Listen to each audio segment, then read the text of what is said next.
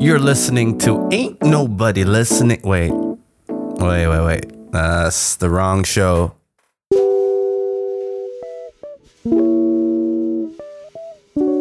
Hey, True Story Tent fam. It's been a minute. Abdullah Al-Ma'wali here.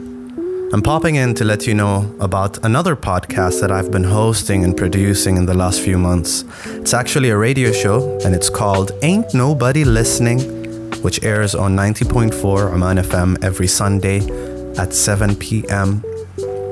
It's very different from True Story Tent in that it is long form and largely unedited.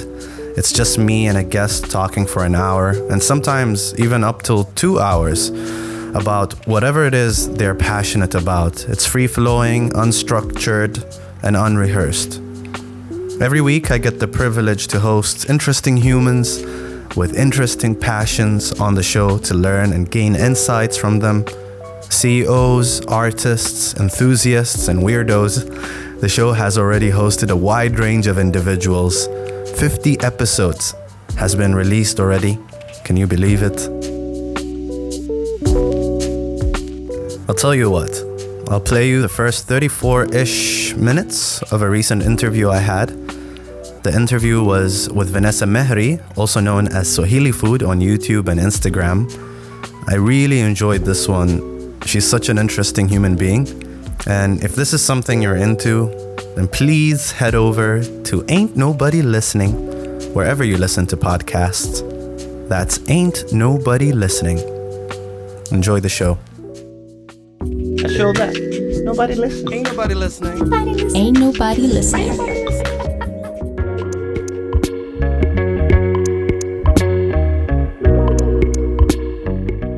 You're listening to Ain't Nobody Listening on Oman FM. I'm your host, Abdullah Al-Ma'wali, and with me today is a special guest who I've been following for a long time.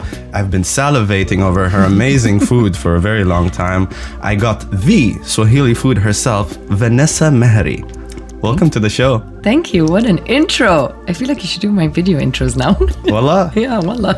I could do it with a better intro voice, you know. No, it's cool. You did an awesome job. The Swahili Food. That's just, you're going to make it awkward now. No, because you're not wearing your headphones, so you can't hear the talent. No, it's okay. I'm going to reserve this for later. It's when I listen to the talent. Fine. So I've done a little bit of research, you know, but not enough, obviously. So what I've noticed is people have this vague idea of your background, but you never really delved, really just told us the whys of things and the hows and drew images of the place that you're at. You were born in Switzerland. Yes. But then you moved to Kenya. Yes, I did. Is it your mother that moved to Kenya? Yes, my parents divorced.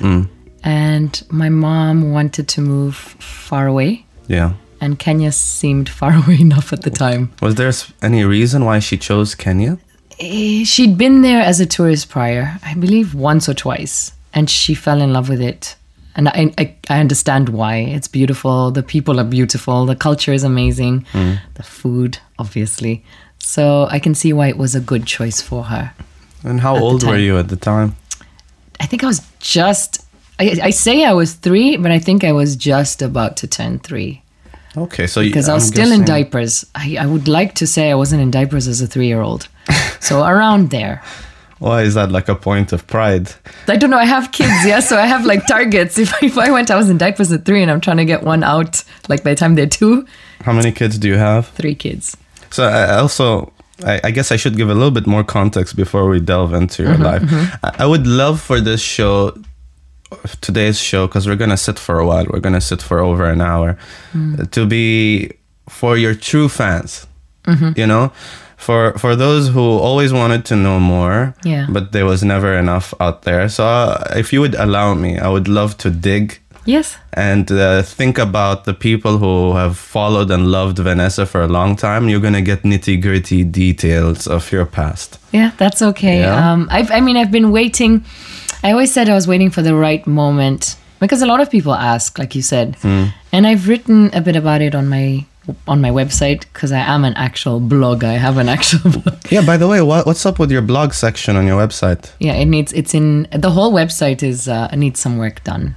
Yeah. So it's getting a revamp because there's also the book that needs to be available on there. So it just gets sometimes, it gets difficult when you are trying to do it all on your own.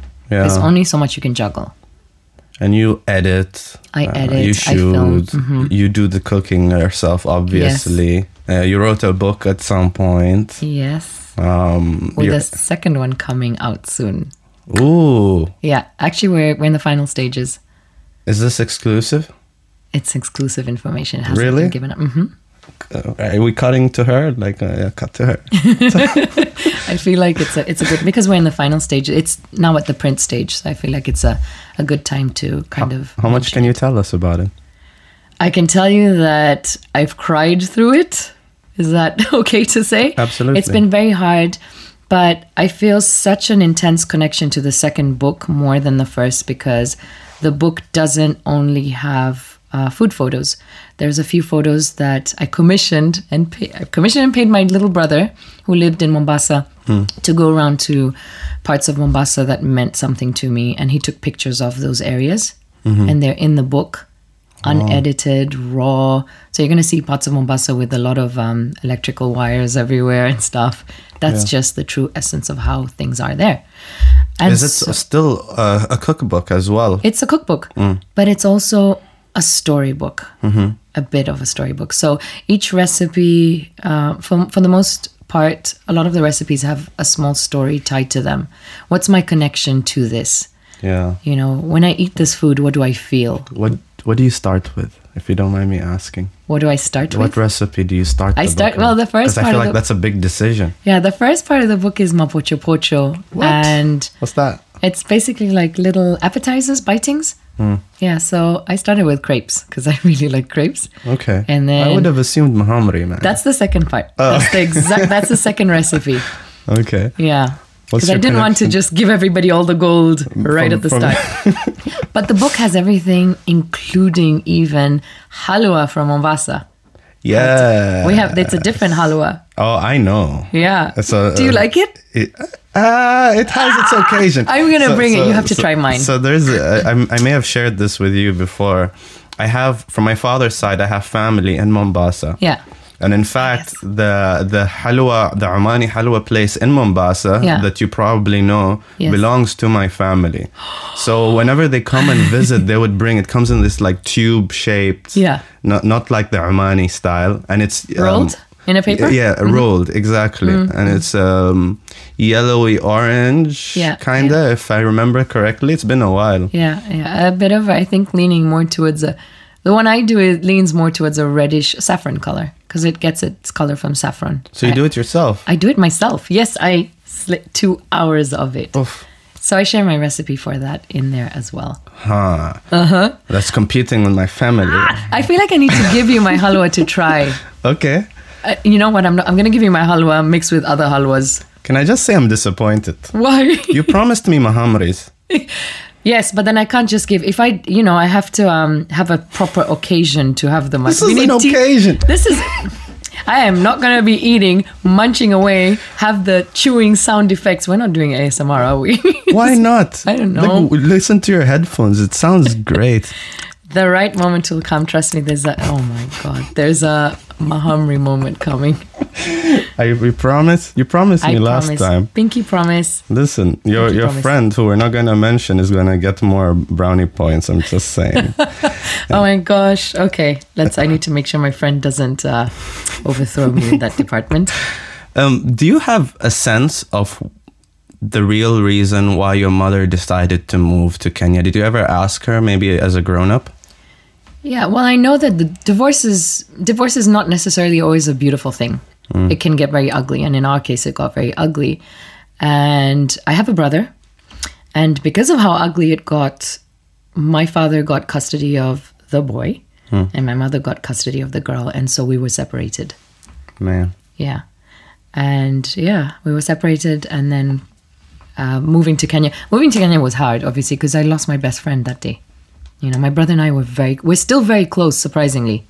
Yeah. But there was a very long gap of a couple of years where we didn't speak or see each other. We weren't allowed to because of how ugly things got.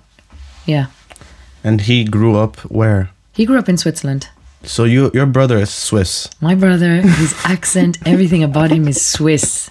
Even his food choices. Oh, Lord. My brother, for him, a meal is pasta with butter and salt. That's it? Yes. That is very Swiss. When I moved there and I tried to cook mahamri, mandazi, it was very shunned upon Yeah? by not only him, but a lot of the family members.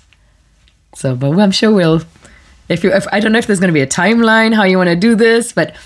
It doesn't really... No. We can go with it. But yeah. it was shunned upon. I was told my food is disgusting. No way. It's too spicy. And I'm like, Swahili pilau only has like 4 spices. You know? That's 3 too many. That's apparently 3 too many. Apparently even pepper is like, how dare you use pepper? But I found it very difficult living there. Because I didn't know how to cook anything else. How could I have known how to cook? At what point did you live there? You went back then? I went back when I was around 15 and a half, almost 16. So Okay. after I did my O-levels, I went back Yeah. to try and get to know my roots and my father and be with my brother as well. Right. But that was a really tough time. Okay. Extremely tough. Because of that, I didn't fit in. I was the social misfit pretty much. Yeah. White girl, African accent, smiling way too much. Apparently you shouldn't be smiling, especially at 6 a.m. on a train. Don't smile in Europe. What happens? Because people look at you like you're either on drugs or you're weird or something is wrong with you. Like, why is she smiling so much? Why is she saying hi to us on the train? You know, like just go and look for an empty seat, preferably one that's like completely empty, and go. If you find, they're usually like on the train, there are 4 seats, right? 2 and 2 opposite. And if one person is sitting there, they'll have their bag on the next one. That's already a signal like, don't invade my space. So if you think you have a right to go to the other 2 seats, you're sorely mistaken. Just move along and don't smile. That's what I learned. When I lived in the UK for a year, when I first got there, when I met my colleague, I did my postgrad. Yeah. And I come early, and every time my other colleagues come to where we're sitting, me being the Omani that I am, I would stand up to shake their hands. Yeah, I don't even think about it. It's just natural. Somebody comes in, you stand up and you shake their hand. And about a week or 2 weeks later, they're like,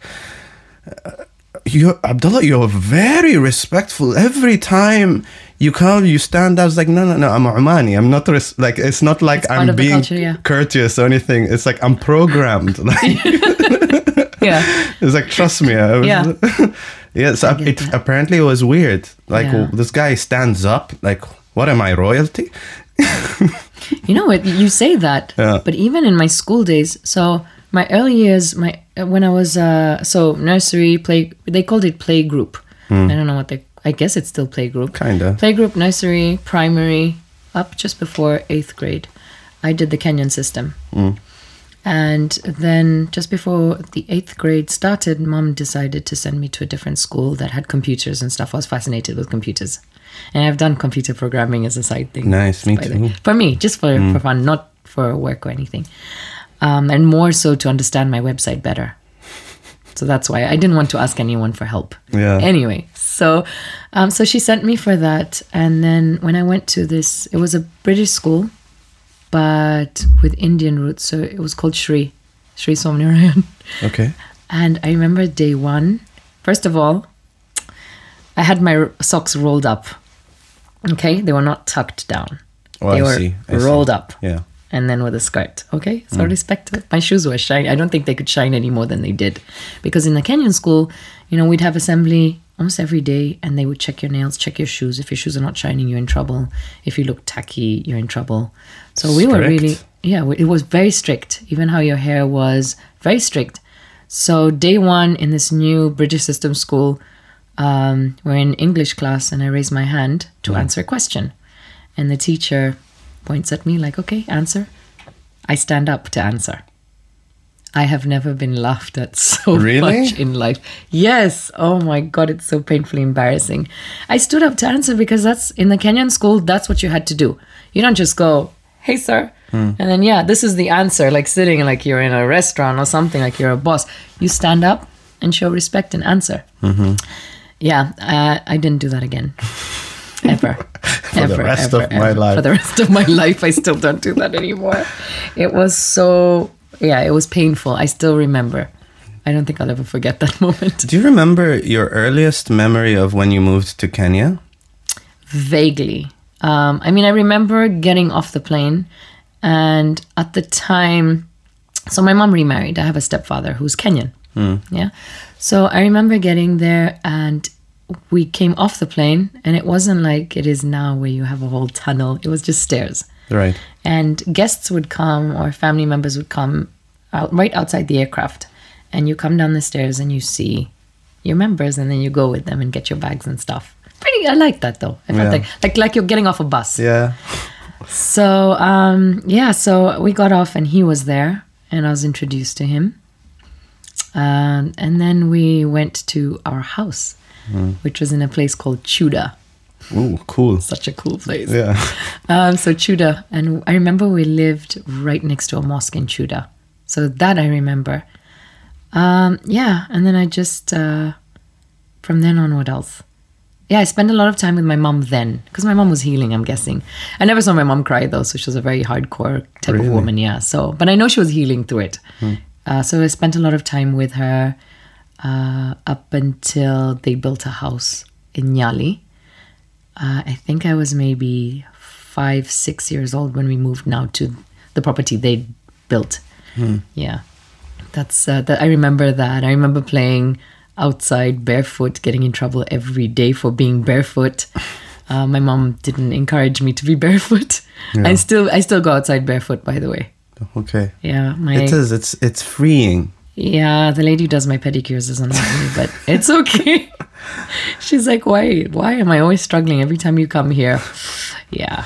Blame it on my mom. No, it's a rebellion. It is. I was very rebellious. But I guess that happens when you come from, a lot of kids who've come from a divorce background tend to be rebellious.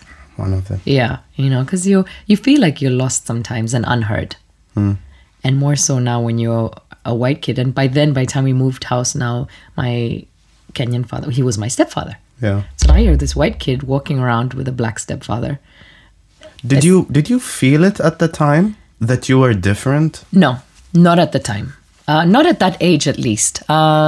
I just remember people being very kind of surprised, like, my stepfather would introduce me. His name is Peter, and he would introduce me as his daughter, and people would be like, everyone's doing double takes. They're like, nah. Even if she got the light gene, there's something just doesn't fit here. Yeah, but I remember it was a very interesting time for me. There was sense of identity was non-existent at that time. I was this white kid that only spoke Swahili because nobody spoke to me German anymore once we got there. So it was only Swahili. I didn't speak English until I went to school, which must have looked very interesting. So your first language essentially is Swahili. Pretty much. I know I spoke a little German as a toddler. Yeah, but then it was Swahili. Kiswahili, actually. Kiswahili. Kiswahili, yes. So, yeah, that was, I'm pretty sure it was interesting to see me back then as a little white kid running around barefoot, only speaking Swahili. Yeah. It must have brought a lot of confusion. What would I have seen had I saw you at that time? I have a picture. You want to see pictures? Yes, I feel please. like a picture would perfectly. I know I was barefoot. Look at this. You can show it to the camera, by the way. Oh my goodness. Okay. Let me see which one I want to pick. This is just, there's some interesting gold. Well, first and foremost, I'll show this one. There's a little girl here looking, in Kiswahili we call it chokora. Oh, it's chokora. Chokora is like street kid, pretty much. That's cute. But that's little Vanessa. Right there. Okay. I don't know if you can see it. Yeah, so, and you can see the doll mom got me. Very interesting doll. I thought that was a human being. I know. You know something? People actually thought that was a real child. And they're like, utamumiza mtoto, like, you're going to hurt the child. Like, and then they'd grab him, like, it's my doll. It looks like a real, her name was Felice. I still remember her name. Wow. Yeah. It's a massive doll. But what were your parents trying to do? Well, first of all, my doll was black. So I don't know. My mom was really trying to make me comfortable with Yeah. that. Because before getting to Kenya, at that age, I'd never seen a black person before. Yeah. So But you were so young. you're so young. You don't even. That's the thing. You don't even notice color. Exactly. So she got me this doll though, because obviously she felt I needed to get that introduction to. That's cool. to that, I yeah. feel like that needs to be done more often in today's world, even. I think it should be done, because this thing of only having white Barbies and stuff. Although there's people creating black dolls now, and I think it's beautiful. Yeah. Because you're celebrating all. I haven't seen Omani dolls though. That Are would there be any? nice. That would be cool. With the Omani Eid outfit. It's celebrating all cultures, isn't it? Should we pitch that to Barbie? Yeah, I can don't know we? what their company name is. But hey, Mattel. Barbie. Could you tell them? Mattel. I feel like I'm saying it wrongly. Hmm. Like you should say it's an American brand, right? So you should say it like an American, correct? Yes. It's Mattel. Mattel. Please, could you possibly have Barbies for Oman, maybe, as well? A Swahili culture. That would be beautiful. It's so colorful. Oh, with the conga. Yeah. And just note, Mattel, that the conga needs to have phrases.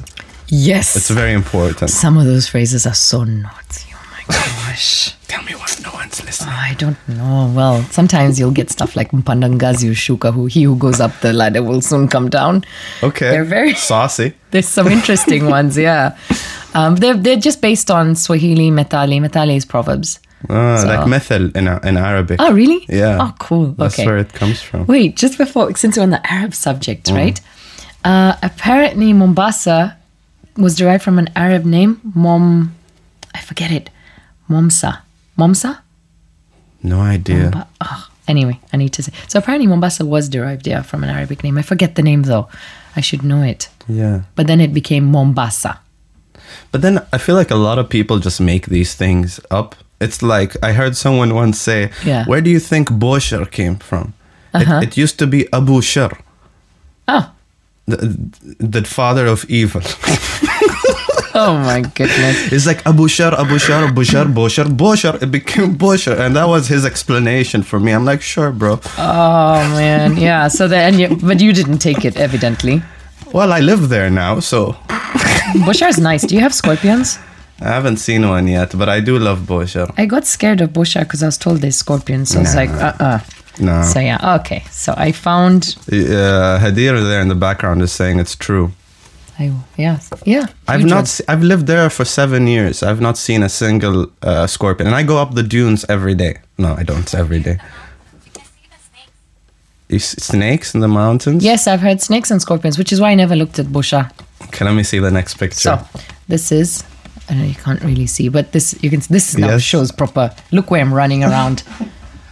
Obviously, somebody was there to take the picture. You're wearing slippers though. I did because no guesses who was there to take the picture. Who? My mother. Okay. That's the only That's reason why. there's shoe. She would have. Oh, my mom would have thumped me. My mom was very strict. So But she was the one that decided you should go to a Kenyan school. I'm not sure if it's necessarily her or my stepfather or a combined. Yeah, But it seems like she wanted you to integrate. she did want me to integrate. I guess it's a reflection of what she wanted for herself as well, to integrate. Pretty much, yeah. She did integrate a lot. Though. But she kind of connected more with the Kikuyu. My stepfather is from the Kikuyu community. She connected more with that, so I feel like she really fits in there. Yeah? Yeah, Where is even the she food today? she cooks something like she likes cooking mukimo, What's that? which is mukimo is like with pumpkin leaves and potatoes, like a mash. Think of it like a bit of a green toned mash. Yeah, it's my understanding that your mom would cook more Swiss meals. She tried. Yeah. She tried for a while. I remember her attempting to serve tongue and things like that. Tongue. Cow tongue. Interesting. That's very Armani. Really? Oh man, it gets brutal. I didn't know that. Yeah, they eat yeah, I don't want to. It's very difficult to watch. But usually in big gatherings with a big event, they will bring also the head, Okay. and it will be on the plate. Yeah. And then the guy who has the honors Yeah. would open up the jaws. Wow. Yeah, and like ta-da! Who wants to go? And I said, "Tfadlu." I would run. I'm glad I haven't been put in a position like that because I cannot eat tongue to this day. Yeah, no. Yeah, I'm just like, can I have boko boko instead? Please, I really like boko boko. Yeah, me too. Yeah, can I have that instead? I will have that instead. But yeah, so. Can I ask you, and this is like, it's not relevant, but I've had this conversation with Emel, actually, a colleague. Yeah. Where can people buy good boko boko in Oman? Because the best ones we have during Eid are the ones that are made at home. Yeah. So outside of Eid, there are many attempts, but they're not the same. I haven't found one, to be honest. The best one I've tried is at my relative's, Hanifa, her name is Hanifa, at her house. She's my husband's cousin, so that's where we go for Eid. Does she do boko boko off season? I can get her to do boko boko off season. Oh, it's legendary. Actually, the one we tried this time was one of her closest friends called Asia did it, and it was so good. Oh. I'm going to try and see if I can get you some. You have to try it.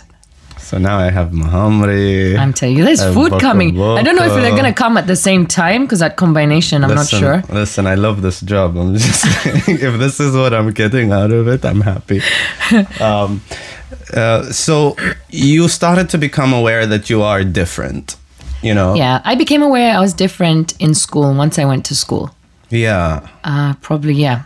Yeah, once I started school, probably around KG2, Standard 1.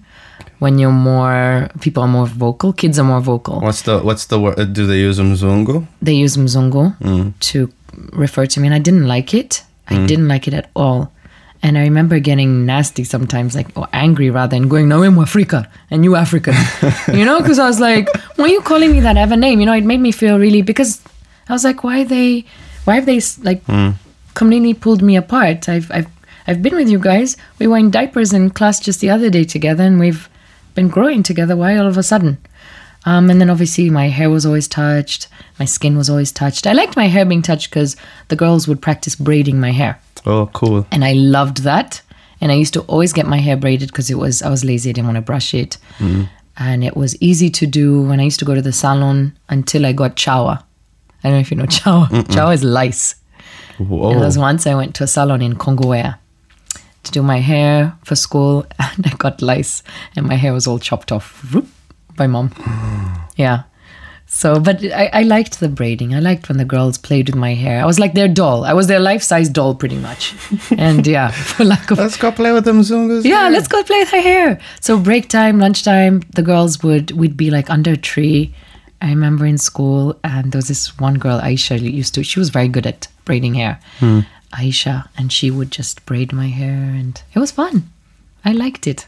That does sound fun. It was fun. I looked at it as a good, it was fun for me. I didn't look at it, I didn't feel attacked at that. I just felt attacked when people would just go, Mzungu. I'm like, I have a name, call me by my name. Would you call your childhood a happy one? Not really. Not really. First of all, because I'm from a divorced background, and I lost my brother. That was already pretty traumatic. And then trying to fit in, I didn't fit in. I didn't have white friends growing up. I didn't fit in there. I tried. And mom, bless her soul, she did try to organize play dates with white kids, but there was no connection. A lot of them were British, and their families had been in Kenya for generations. So ex-colonialists. They went to different schools. They had a different lifestyle. Their Sundays were spent on boats and on the beach. And fancy. My Sunday was going to a place like Blue Room, local place for ice cream. Okay. Or if we were really lucky, we would go to Shimba Hills, which was a park, a national park, and you could drive around. So that was our Sundays, Yeah. If at all. That also sounds really nice. I felt like it was good. I liked it. Yeah. I liked that part of it. I really loved going there. We also used to go to a place called Mamba Village, which was a crocodile farm. But they used to have a disco on Sundays for kids. And there was dance competitions, and I won a couple. I didn't win money. I just won a poster a few times. They gave a poster of Mamba Village. It's just... Promote this. That I feel conned about, yeah. Like, promote this, Wait, so you won the competition, and I'm assuming it was a more African type of dancing. It was African, yeah. You didn't come to do your Swiss... How does the Swiss dance? I'm not sure. Oh, Lord, I don't even think I want to know. Do they have a dance? I'm pretty sure they have like an old folklore type dance. I feel like European dancing, this is no offense to anyone, it tends to be shoulder up. And African tends to be waist down. Waist down and more rhythm, isn't it? I mean, that is the... Yeah, that's what they say. That's right? one thing my sisters and I joke about all the time when it comes to our mother is the complete utter lack of rhythm. Yeah. It's non-existent. I mean, even when we'd be in church and she's like singing and clapping, the clapping is off. That's how we're just like, Mom, like we're dying laughing. Yeah, she's like completely off. And I'm just like, yo, madre, why? So interesting. You're a great case study then. Are you born with rhythm or is it learned? I think it's learned. Yeah. I think it is. I feel like, to an extent, I mean, if you look at babies, I haven't really seen European babies dance to... Because if you look at like babies from Brazil, you've seen the videos of little babies in Brazil, for example, dancing to the music there. Things with beats. They move to the beats. I've definitely seen, there's these African groups and they're younger kids and they coordinate dance. Oh They're my God. sensational. That's amazing. And it's always been like that. And kids, even from my time, music was a big part when kids would dance.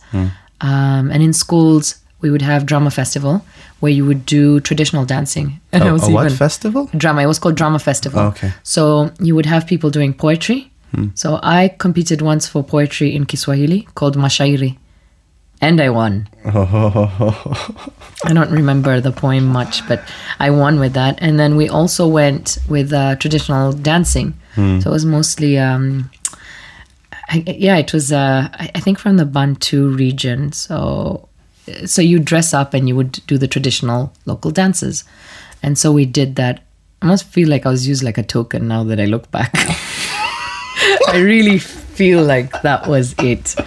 I feel like the school... Here's the token white person. Yeah, look at our white person dancing traditional Kenyan dances. I feel like... I don't know if that was how it was used back then. My teachers were... What matters is how you perceived it. How I had so much fun. I didn't have to sit in class and study.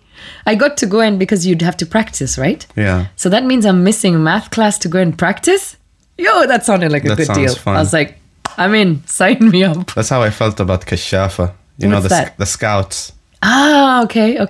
Honestly, it wasn't appealing. No offense. I know they're like hardcore scouts people as an adult as well. But I wasn't that fascinated. But it was my ticket out of class. Yeah. So sign me up. I think a lot of people just looked for a ticket out of class. I was definitely one of them. I was gonna go to the military training at some point just because I thought a ticket out of class. I could use some losing weight. Oh my God. I wanted to join the Swiss military and my dad refused completely. My mom supported me just because I felt like it was a ticket to free education. Swiss military? What's that? It exists. I know the Swiss have never... The Swiss have a military? Yes. I'm like... Why? I don't understand. I'm like, you guys didn't colonize anybody. No, their whole thing, fought with anyone. their whole marketing is we don't war. Do you know? So Switzerland as a country has the highest number of gun users or gun owners in the world. It's probably compensating for no war. Yeah. So any guy who's been in the military is given a gun, but no ammo. That's sad. Yeah. So you have the gun, you don't have the ammo. So you get the ammo because you have to regularly train, right? So when you go to train, you sign up, you get your ammo, and there's shooting ranges everywhere. Really? Every you're walking, there's a shooting range. Like every town has shooting ranges.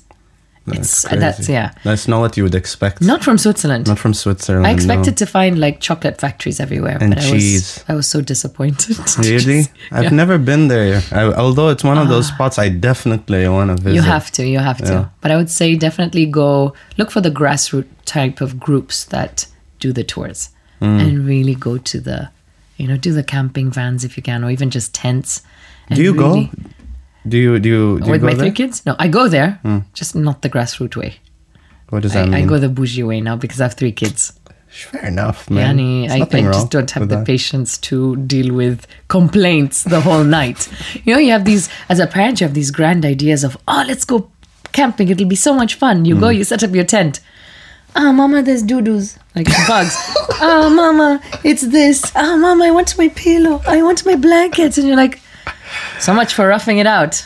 Would you like me to pack a couch next time we come? You know, like, as it is, we have a toilet tent with a toilet inside it and a shower.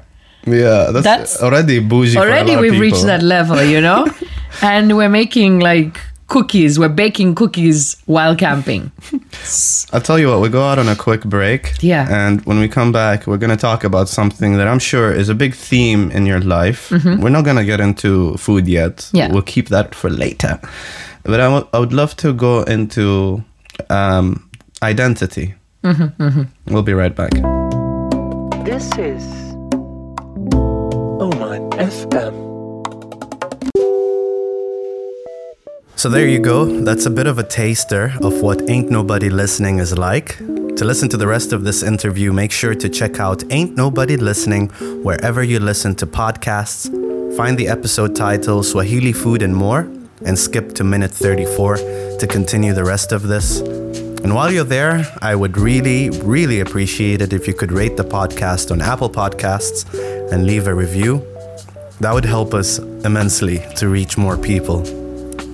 All right then. See y'all later. Bye.